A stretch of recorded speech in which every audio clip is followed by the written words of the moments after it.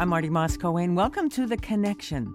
Ross Gay gave himself an assignment. Notice something that gave him delight. Write about it quickly and in longhand every day for a year. The Book of More Delights is about paying attention to the world around him and being attuned to joy and gratitude. It's a sequel to the Book of Delights, which he wrote in 2020. Ross Gay joins us today to talk about the connection between joy and sorrow, which he compares to the underground fungal networks of the forest. He teaches writing at Indiana University and grew up in Bucks County, a diehard fan of the 76ers. His book-length poem, Beholding, deconstructs Dr. J's famous gravity-defying baseline scoop. Now, this may seem like an odd time to talk about joy and delight and love and happiness and gratitude when we're faced with so many crises and so much vitriol. But if not now, when? Ross Gay joins us to talk about finding joy and gratitude in surprising and everyday places, why it's important to give them the respect and attention they deserve, and how they are connected to our survival. And Ross Gay, it's a great pleasure. Nice to have you with us today on The Connection. Glad to be with you. Thank you. You're very welcome. This is your second delight book. Are you getting better at finding things that give you delight? Well, I mean, I talk about this a little bit in the first book. Like I feel like I've kind of trained myself to be able to do it. When I first started the project, whatever you call the practice or whatever, in August of 2016, I was a little bit nervous because I gave myself the task of writing every day, which I don't do. I'm not a daily writer. But I think partly I gave myself also the constraint to do it quickly so that I wouldn't feel pressure to make something. Right, to get it over with, right? Get it over with, yeah. And then within a couple of weeks, I realized that when I was sort of gave myself the task of, as I say, like attending not only to what delights me, but what I love, it became pretty easy. It was all around me. You describe it as a practice, the way we think of meditation or yoga as a practice. Is that how you see it? It is. You know, I used to, I think at first I was thinking of it as a discipline. And I think that may have appealed to like this part of me that I'm not necessarily trying to to grow up anymore. You know, I've been a coach a lot and all that stuff. But yeah, I kind of thought like, oh yeah, it's practice. It is like the equivalent of, you know, working on your foul shots to me. You know, you shoot more foul shots, you're probably going to get better at shooting foul shots. I do want to get to sports because I know it's a big part of your life, but it looks like we're already there in our conversation. You play football in college, is that right? I did. I played up at Lafayette College, yeah. And you must have been good to be on the team, right?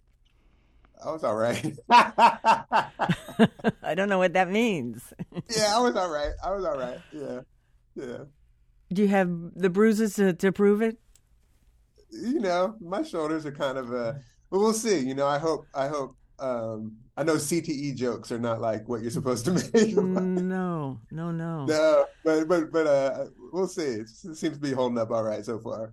Well, I didn't notice any football essays in your book about delight. I mean, but I do want to say, like, I mean, I had like such profound, loving relationships, you know, in playing football and sport generally. It means a lot to me in my life. So all that aside, you know, I have like really dear, important parts of my life that emerged from that experience. Still are emerging from that experience. I'd love to have you read a section from your new book. And this is a piece called Throwing Children. Yeah. Go ahead. Throwing children. It is some miracle, some delight, when a kid who has a hard time becomes a kid who's having a good time, in no small part thanks to you throwing that kid in the air again and again on a mile-long walk home from the Indian joint as her mom looks sideways at you like, you don't need to keep doing that because you're pouring with sweat and breathing a little bit now. You're getting a good workout. But even though it's sometimes very hard for you to believe, you say, I'm good. Because the kid laughs like a horse up there, laughs like a kangaroo beating her wings against the light, because she laughs like a happy little kid. And when coming down and grabbing your forearm to brace herself for the time when you will drop her, which you don't, and slides her hand into yours, and she says for the 40th time, the 50th time, inexhaustible her delight, again, again and again. And you say, give me till the redbud tree, or give me till the persimmon tree, because she knows the trees. And so quiet, you almost can't hear through her giggles. She says, okay, till the next tree. When she explodes, howling, yanking your arm from the socket, again, again, all the wolves and mourning doves flying from her tiny throat, and you throw her so high, she lives up there in the tree for a minute. She notices the ants organizing on the bark and a bumblebee carousing the little unripe persimmon in its beret. She laughs and laughs as she hovers up there like a bumblebee, like a hummingbird up there, giggling in the light, like a giddy little girl up there the world knows how to love. I really love that. And thank you for reading that. And that truly happened? Yeah. That's just describing a walk. It's just a simple little walk I'm describing, yeah. Our listeners don't know that there's almost no punctuation there. I mean, it's as if it's one movement that just continues through the piece. Yeah, and it feels like, as I was reading it, I was sort of, I'm learning this is a new book, so I'm sort of learning how to read these things out loud. And that it did occur to me that partly I think the experience of the essay is trying to sort of make the quickness or the sort of coherence or something, the kind of streaminess of the experience come through. The essay is trying to contain that sort of streaminess, something like that. Well, and I love the fact that once she's sort of almost frozen in the air, she gets to see these teeny tiny little things. I know. I love that too. That just sort of happened in the process of writing. I was sort of picturing this kid who I was throwing really high in the air. Right. I was sort of picturing, and I had to occasionally be like, oh, heads up, there's a tree. I loved the idea of her getting caught up there and kind of just hovering for a while. I loved it. Well, and there's a bit of danger too involved in something like that, right? Yeah, it's like a lot of fun stuff. You could fall. I mentioned this in my introduction, but I wanted to talk to you directly about it because I know you want to bring a seriousness to things like joy and happiness and gratitude and delight. And yet it does feel as if, we are so consumed with almost the opposite of that. There's so much anger, so much vitriol. There's so much suffering in the world. How do you struggle with that? I think suffering is like one of the conditions of people, et cetera, not just people. And I feel like, to me, in a basic way, like joy does not emerge absent suffering. Joy is actually the way I think of it. It's something that emerges when we actually sort of tend to one another's heartbreaks and tend to one another's sorrows. So it's not like it's aside from or outside of suffering. It feels in a way like joy is the evidence of how we care for one another in the midst of our suffering. It's one of these things where I sort of feel like, heartbreak, it's everyone's heartbroken, Sure. we don't Sure. get away from that, but there is a kind of it's hard to even articulate where it comes from, how it emerges, but there is, part of me thinks it's like it's good marketing and stuff, but everyone's heartbroken, and you don't really get out of it. I mean, not that you don't really get out of it. It seems to me you don't get out of it, and it feels to me like one of the moving opportunities of our lives is to sort of wonder or maybe to walk around with that understanding, like, oh yeah, even that person I disagree with is heartbroken, et cetera, et cetera, et cetera. And even going deeper, you talk about as tied in a way to our survival. Oh, fundamentally, yeah. It feels like that, because ultimately really what it is, I think, it is noting that ultimately and fundamentally we're connected, and everything else is a kind of it's a version of a lie, I think, A version of a lie.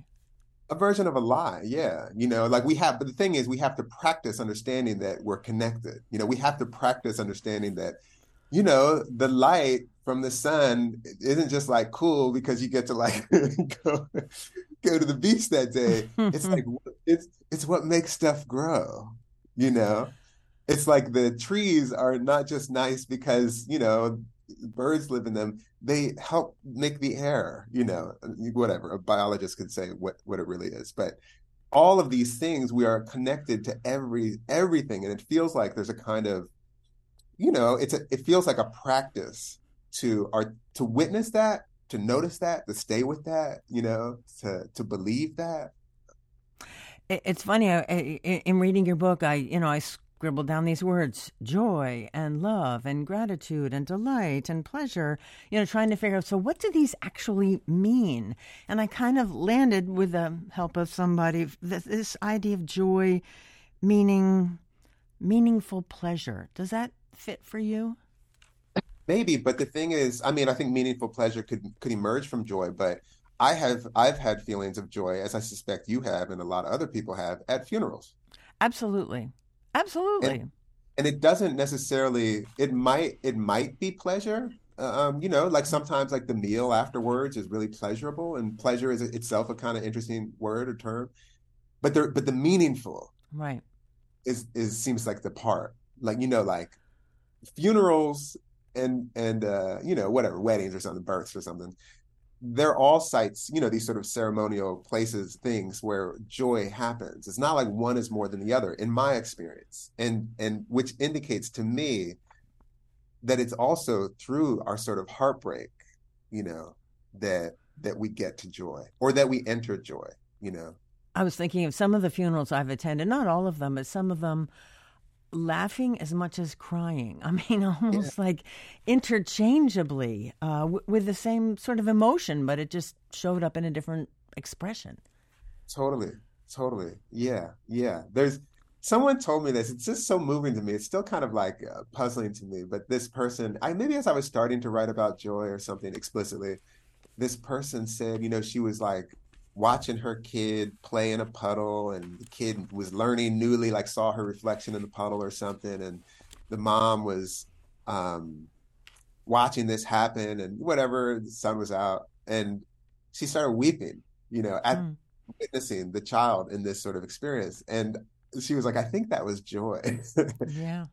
And I was sort of like, oh, yeah, it sounds like it to me, like one of the many sort of, kinds of joy or something. Well, I'll tell you what, let's take a very short break and then we'll get back to our conversation today on The Connection. And again, Ross Gay is our guest. He's a writer, he's a poet.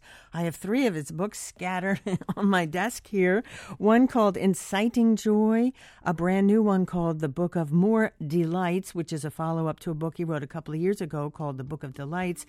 And I also have opened up a book of, it's actually a 100-page poem called Beholding, and again about Dr. J and a very famous shot he made while playing for the 76ers. We've got much more to talk about after this very short break. Do stay with us. We'll be right back.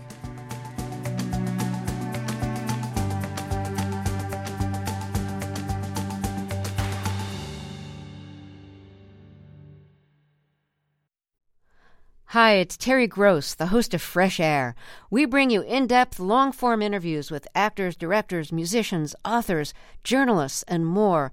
Listen to our Peabody Award-winning Fresh Air podcast from WHYY and NPR. This is The Connection here on WHYY in Philadelphia. I'm Marty Moss-Cohen talking with Ross Gay about joy and gratitude and delight and surprise. And I want to read just one little section because I don't want people to go away just to think you're just this happy, joyful guy all the time, because you're Hey, right. Marty, Yeah. Can I wanted to answer a little bit more of that last Oh, sure. question. Go. No, That go. might Go actually do ahead. the thing you're trying. Okay, And fair one of enough. the things is sort of like, why in the midst of, suffering, how or why would we think about joy or think about X, Y, and Z, gratitude, etc. Partly the reason, like just in terms of like sort of, the goodness of our hearts, the good feeling in our heart, I suspect, but also the kind of utility, is that the feeling of gratitude and the feeling of joy and the feeling of delight, I think they all emerge from an understanding of our connection. Hmm. And the understanding and the practicing of our understanding of our connection inclines us to share with one another. It inclines us to care about one another, which is to say, it inclines us to the extent that it's possible, to reduce the suffering that we're bemoaning. So that's the sort of like in a way, like a nuts and bolts. Oh yeah, the reason we talk about joy is because we're talking about connection, but because we're trying to deepen our connection. Well, and I think that's interesting because it's so easy to kind of toss off these feelings that we associate with something positive, as if they didn't have the kind of gravitas of melancholia, for instance. Yeah, absolutely. That's right. But I Okay, was sorry.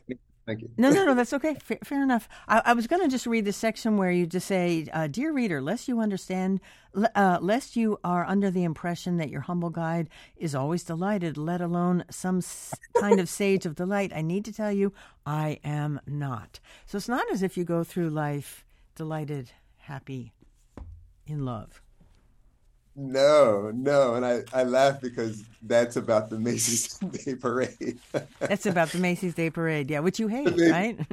Which I hate, and I'm sort of, and I'm in a mood, I'm in a state, and I'm with my dear mom who loves the Macy's Day Parade, but I'm sort of, I can't help but think of it as like this kind of consumer destruction, like a misery fest, and I'm sort of like going through it while in the midst, being in the midst of having a very lovely time otherwise with my mother. So yeah, I mean, I think one of the things that's interesting to me about this book is that there's no like desire or interest in actually turning away from heartbreak,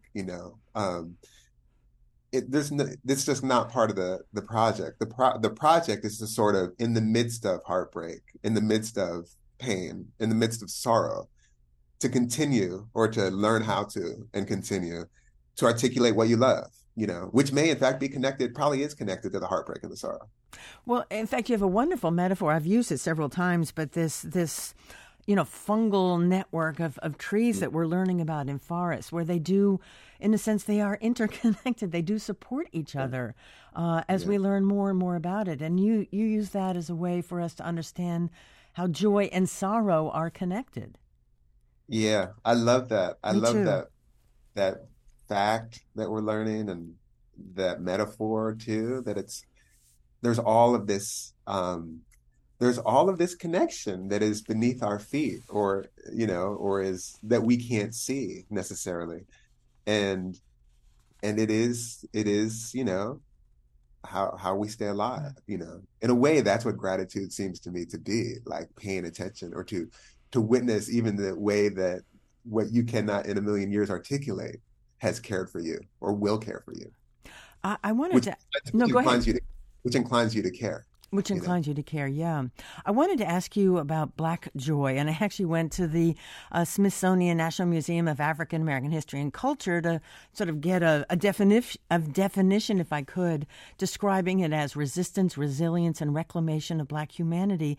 And the museum goes on to say, when people live in a world that devalues them because they are Black or brown, as well as dismisses their contributions to a larger society, Black joy is and has been an effective tool that has allowed individuals and groups to shift the impact of negative narratives and events in their favor. Can you speak to that? Well, I can say one thing. That's nice. That's nice. But one thing is that there is a way that resistance is always sort of foregrounded, with instances of Black, lots of things.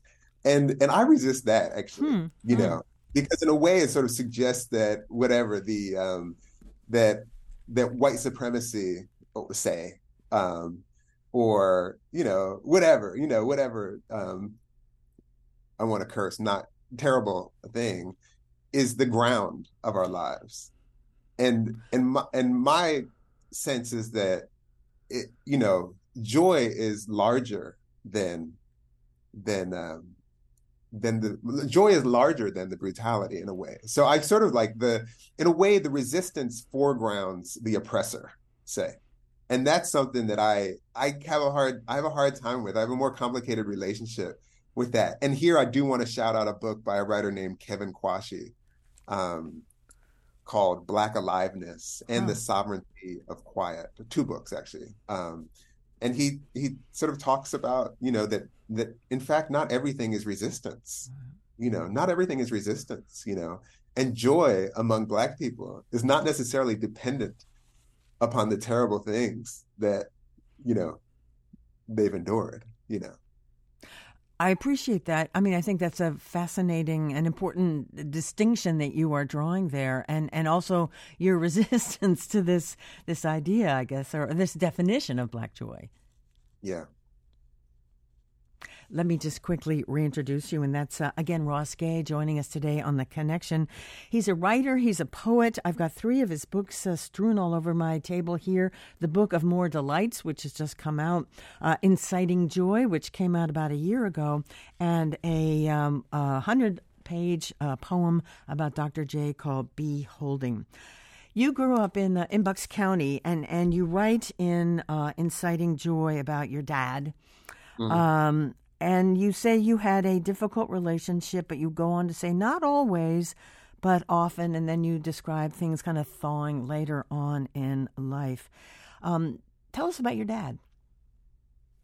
My dad was amazing. He was like this lovely, loving, wonderful, imaginative, sort of heartbroken dude. Who every single day, the older I get, the more I'm like, oh, I know this guy. Oh, he's like me. Because you're becoming like him, or totally, you see, totally. And the things that as a child that could feel like frustrating or irritating or enraging about my dad, now I'm like, oh God, like his insecurities. Oh, I know that. I understand that. Or like, if he could be a little arrogant or something, I'm like, oh yeah, I know when I'm arrogant. I'm feeling a little small, or I'm feeling like I need to prove something. We butted heads, but that dude he loved me so good and so intensely, and it was just loved us. He was just a really beautiful person who I missed dearly. Yeah, a beautiful, complicated, rich, amazing person who I'll never get to the bottom of too. Yeah, right. I'd love to have you read a section from Inciting Joy, and this is your dad he's dying, and you're visiting him in his bed and having this really intimate moment with him, and I'd love to have you read this section for us. Yeah. And this is at the end of this essay. It's the second essay in this book, Inciting Joy, and it sort of details the 5 or so months that he was dying from liver cancer, and I was doing a PhD up at Temple, and I was coaching basketball, so I had to I moved in, and I was able to sort of be with him a lot, and this is. I got to set it up just a little bit. Sure. Because my brother and I had been there the night before, and we're at it's a Mercy Hospital in West Philly, and where my uncle was a doctor, and we are me and my brother kind of together are saying that we need to get Dad stronger, because he was just sort of really failing and getting very weak. And so I was on my way to a gig or something, and I turned around mid-stride to this gig this morning that I'm sort of talking about here in the essay. And I went to some sporting goods store, and I got him the little hand squeezers, and I probably got him a couple bands, and the whole thing is I'm going to go down there and start training my dad and get him better. Yeah. That was the dream. That was the dream. Yeah. When they finally said I could go see him and walked me into my father's room, it was nearly silent. No Judge Judy, no ESPN, no TV at all. Just the quiet whir of the dialysis machine against the wall, plugged into my father, who was on his back and looked to be sleeping. His mouth and eyes were softly closed. He was breathing quietly. The blanket was pulled over his chest, and his hands were at his side. I think the animal knew that it was official now. I had had my last conversation with my father. This part was over now. And I remember feeling frantic, trapped, as I kept asking him if he could hear me. My hand was on his chest. I was shaking him just a little, asking if he could hear me. Dad, can you hear me? And he stayed sleeping quietly. Can you hear me, Dad? Can you hear me? And by now, I was crying hard, and I was kissing my father's face again and again, telling him I loved him again and again. It was the softest face in the world, my father's face. So quiet like that. I never knew it. I had never touched it before. I was crying onto his eyelids and cheeks and kissing him and telling him again and again I loved him. I love you, Dad. His brown face was lit with my tears. And with my forehead pressed into his and my hands on his cheeks, I noticed that my father had freckles sprinkled around the bridge of his nose and his upper cheeks. It was like a gentle broadcast of carrot seeds blending into his skin, flickering visible from this distance. It was through my tears I saw my father was a garden, or the two of us, or the all of us, not here long, maybe it is. And from that, what might grow. That's so beautiful. Thank you for reading that. Again, Ross Gay reading from a section from a book entitled Inciting Joy. I mean, there's so much there to talk about, but I love the fact that you as you kissed your father and told him you loved him and were so close to his face, you saw his freckles and you saw them as carrot seeds and a garden. Yeah. It was like one of these instances of like, sort of to stay on theme, like it was the closeness that was occasioned by the sorrow that sort of made me see my father better, actually. Yeah. Your parents, they were an interracial couple. Your dad was black, your mom white. Did they talk about race? Was that a big issue in your family, a big topic of discussion? It wasn't. I feel like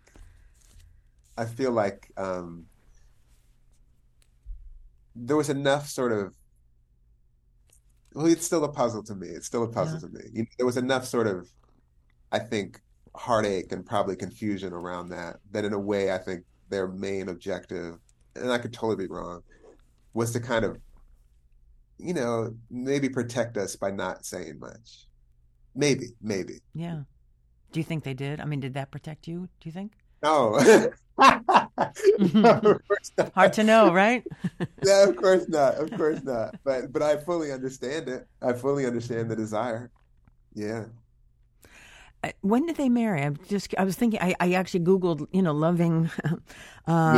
Yeah, loving. Yeah, it was 68. Oh, yeah. Because that Supreme Court decision that allowed for interracial marriage was 1967. So that's right. Right. They got married a year later. Wow. Yeah, that's right. Yeah. Your dad, you and your dad would watch the 76ers like a lot of Philly sports fans, and Dr. J in particular. And I wanted to have you read actually just a very small section from your book, Beholding. And this is a poem that goes on for 100 pages, so I really struggled to try to pull out something that got to this little moment. And then I do want to play a little clip from an interview I did with Dr. J about 10 years ago. But Ross, let's hear this little section from your poem. Great, yeah. And I'm describing for, some of your listeners are going to know exactly what I'm describing, but it's from the 1980 NBA Finals, where Dr. J makes what I think we will all agree is the best layup in the history of layups. And it's the I'll describe it a little bit. It's the impossible layup that he makes. The whole of the spectrum become a kind of dew-glistened web, shivering its gems in the gales, as Irving went higher, and now began to extend his right hand in a precise arc, beginning precisely above his head, painting a broad and precise circle, not unlike Leonardo's Vitruvian Man in his hula hoop of perfect proportions, if that little naked man wasn't little, or naked, and was palming a basketball, and was flying through the trees. And I find myself again and again with my arm making the perfectly impossible circle again and again as I watch this clip on YouTube, frame by frame, clumsily on a computer with gummy keys and a Post-it note covering the eye hole scrawled, "Discipline," on April 5th, 2015 at 1:48 a.m. Again and again thinking, what am I looking at? What am I seeing? I love that. And I should just say, you watch, it's about 5 seconds. I looked at it, but I didn't look at it as obsessively as you did for this poem. But you just kept looking at that 5 seconds and breaking it down into its component parts or its little pieces. Yeah. Yeah, and it was neat how you said it. You said this sort of in your earlier description of it. You said a kind of deconstruction. And I think that's a neat, I had never thought of it like that, because in a way it feels like almost like a reconstruction of the move, because everything that, every like sort of sliver of the movement, it makes me, it makes the poem go in some direction, and whether it's the description of the actual move, what it looks like when Doc is at the end of the move and it looks almost like he's swimming or almost like he's crawling, and that gets us to the ocean, or when Kareem, who's playing defense, looks like a tree, that gets us someplace else. But yeah, it is a fascinating, I don't have to say it to you all, but it is just an impossibly beautiful moment of the imagination. That's what I like to think of it as. Well, let me play this clip. It's about a minute, and it's from an interview I did with Dr. J from about 10 years ago when his book, Dr. J, or his memoir, Dr. J, had just come out. I watch a lot of films of you playing in preparation for this interview. Okay. Oh, of course. I read your book as well. You go, girl. But, you have such a beautiful movement. It's almost like choreography or some kind of dance movement, the sort of fluidity that you had on the basketball court. Did it feel that way? Well, thank you for saying that. Well, but did it feel that way for you? There was something that happened in my early years. In my 20s, there was a Russian dancer named Edwin Vilela. We did like split screen movements. Oh yeah. On a stage, and they filmed it. And it was like do a pirouette. So he's the best at doing a pirouette, and he could do it. And then I would try to emulate it, and it was just a matter of trying to identify the similarity between sports motions and dance. Well, I'll tell you what, Ross, hold on to whatever thoughts you have, because we have to take a very short break, and then we'll get back to our conversation. We are talking with Ross Gay. He just read a section from his poem called Beholding, and that was Dr. J from an interview I did about 10 years ago. We're talking about delight and joy and sports and poetry and writing and many things today on The Connection, and we're going to take a very short break, and then we'll get back to our conversation, so don't go anywhere. We'll be right back.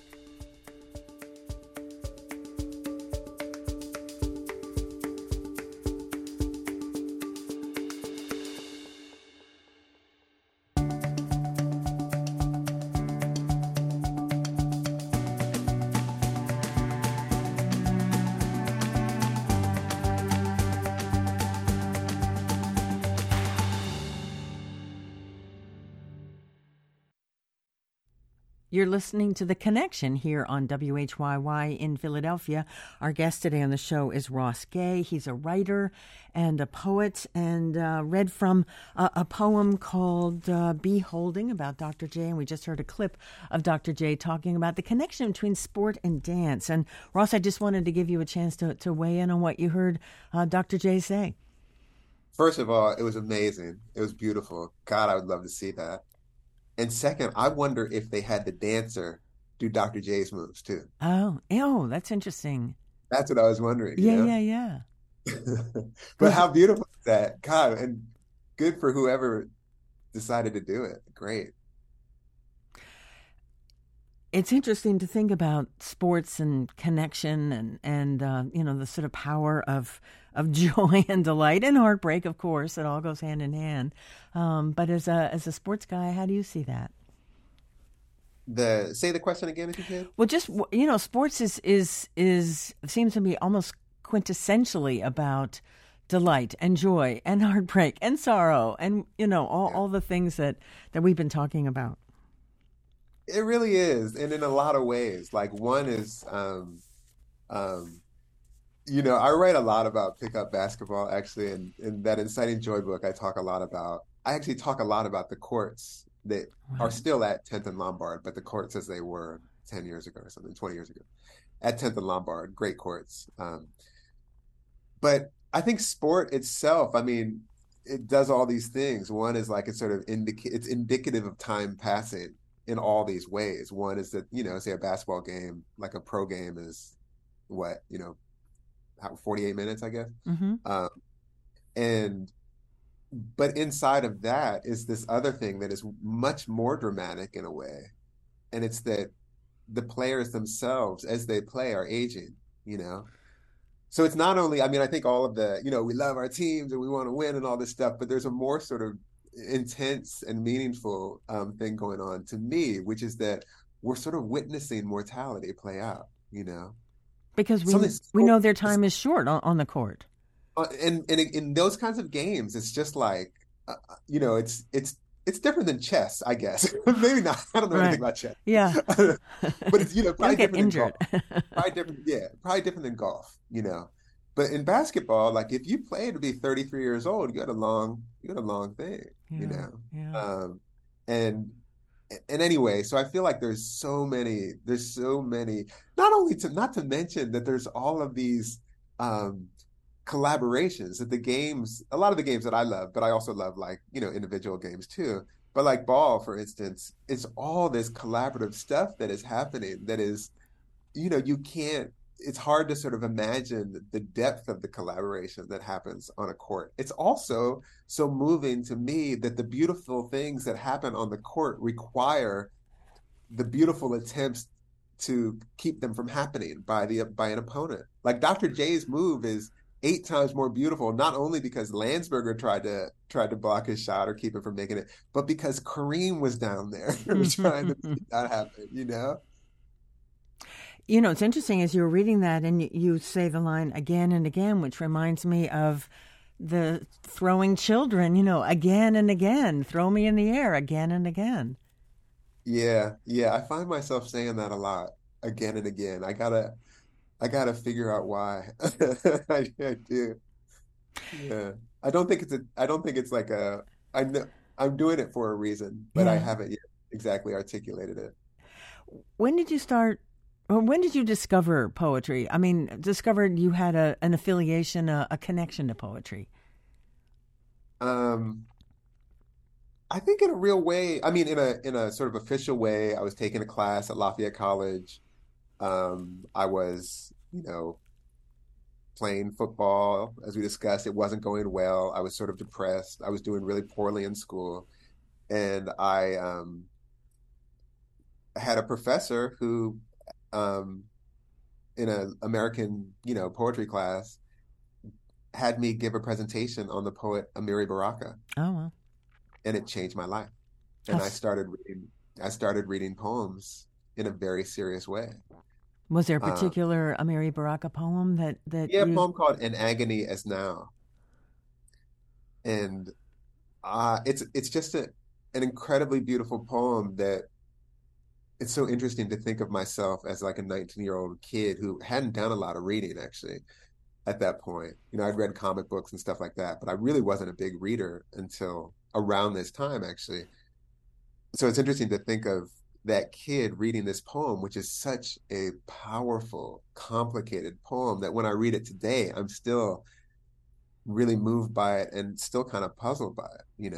It's an amazing poem. But I also want to say it feels very important to me to say that I was deeply into music, and so I studied the lyrics of like De La Soul and Tracy Chapman and Public Enemy and all these folks, Earth, Wind and Fire. I can speak of my dad.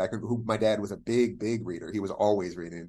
I can remember listening to the record player with the headphones on one time when they're watching a TV or something.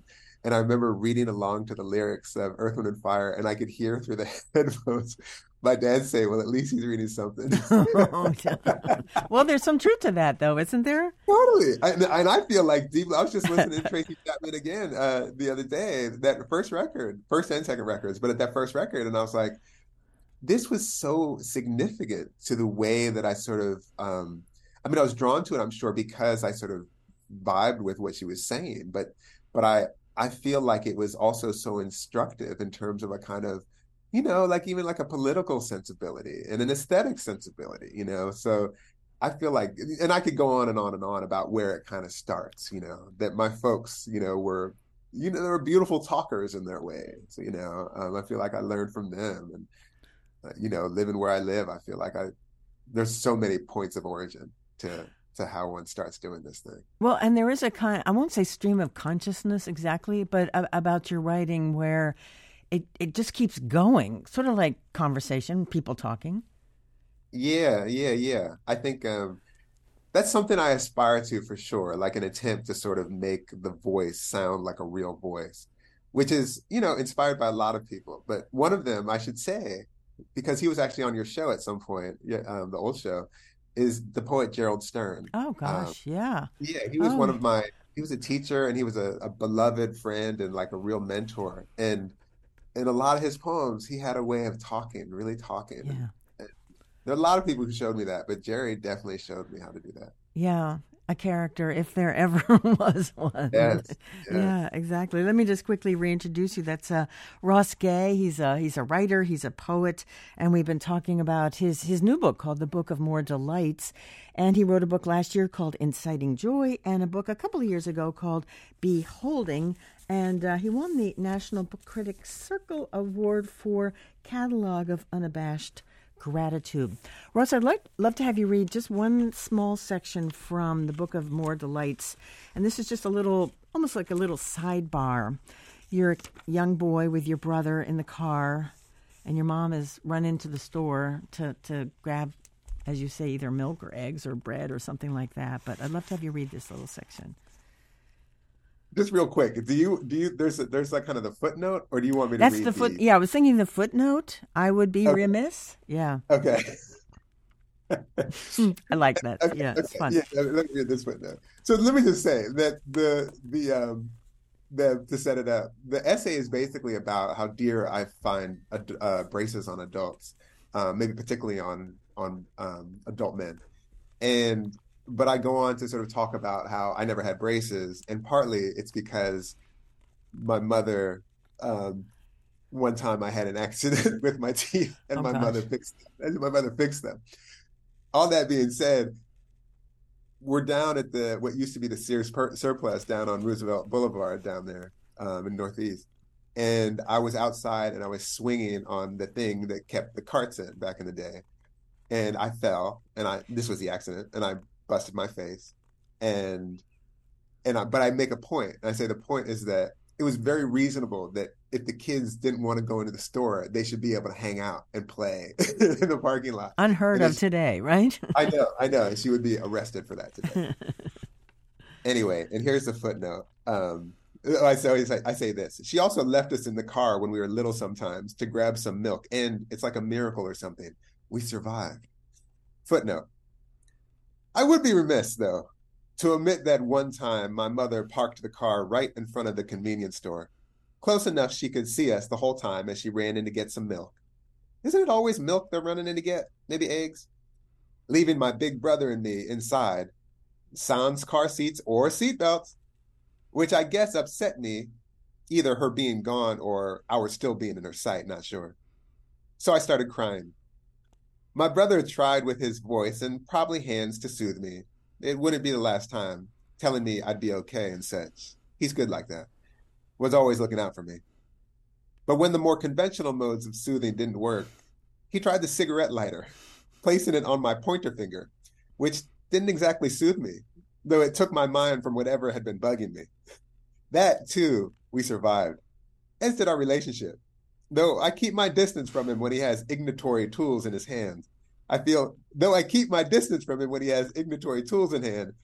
as close to him as ever, which, you won't be surprised, makes our mom, whom I call Oma, so glad. I love those little private moments among children, right? Yeah, it's sweet. It's sweet. I'm emphatic that it was okay that she. I don't want someone to say, "See, that's why they shouldn't have been." Anyway.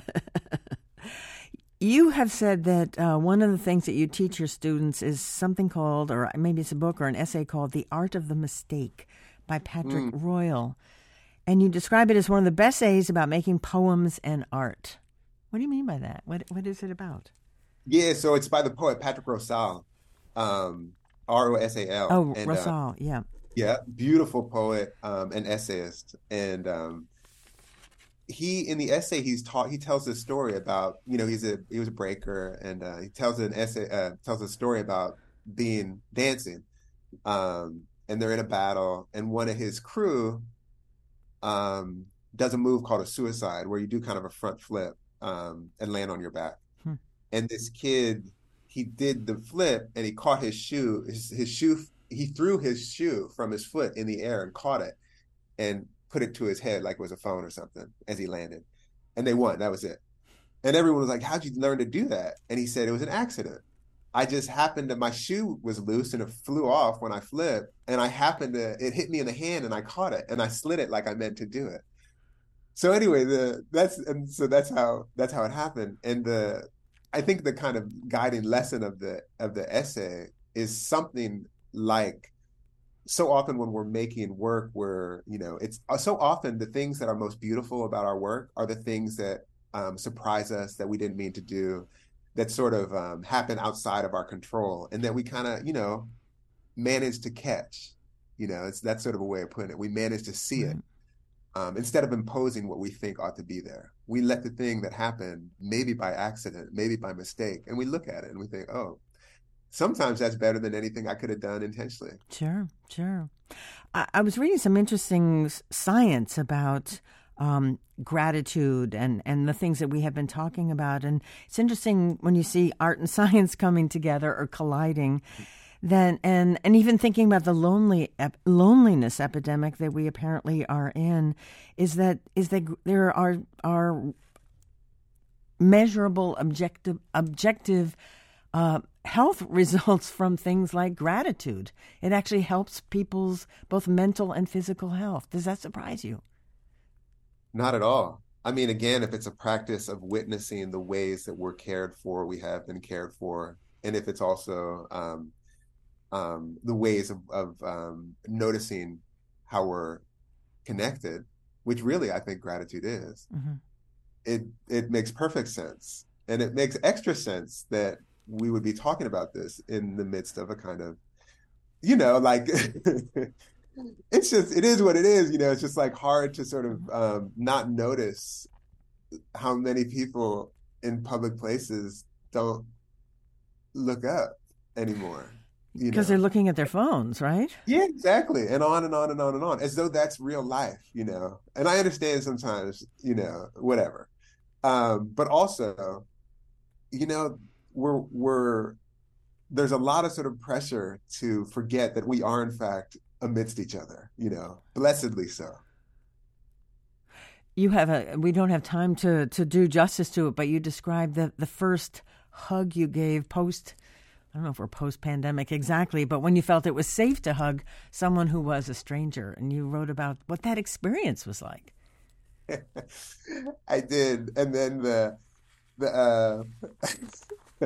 if I had more time, I'd read the little section of it because it's, but yeah, really important that we pay close attention to our being together. I think that's it. That we practice it. It. Yeah, well, speaking of that, we're almost out of time here. I was reading about a guy named Derek Downey Jr. who has developed this incredible relationship, I can say that, bond with a squirrel that started following him around. And he apparently built him a little house, and he has all these TikTok followers of this man who befriended a squirrel, which, when I was thinking about when we look for things to give us delight, and I don't think I would have resonated with that, Ross, if I hadn't been thinking about delight and joy and connection. Yeah, it is. It's moving. One of the things that I learned about delight as I was writing this book was how often, two things maybe, how often I was moved by witnessing people looking out for each other, caring for each other, but also this thing which is like, or that, and then also this thing which is like, I became aware how often when I witnessed that thing, I wanted to tell other people about it. Yeah. Like if I saw this person, like I love on my campus where I teach, there's often college kids, who are adults often, sitting there feeding the squirrels, and when I see it, if I'm with someone, I'm going to point it out because I love it. I'm a big fan of squirrels. And Ross Gay, of you as well. Thank you so much for joining us today on The Connection. It's so good to talk with you. I've listened to you for so many years. It's just really a pleasure to talk to you. Well, thank you so much. And again, Ross Gay has several new books, relatively new books. The newest one, The Book of More Delights, Inciting Joy.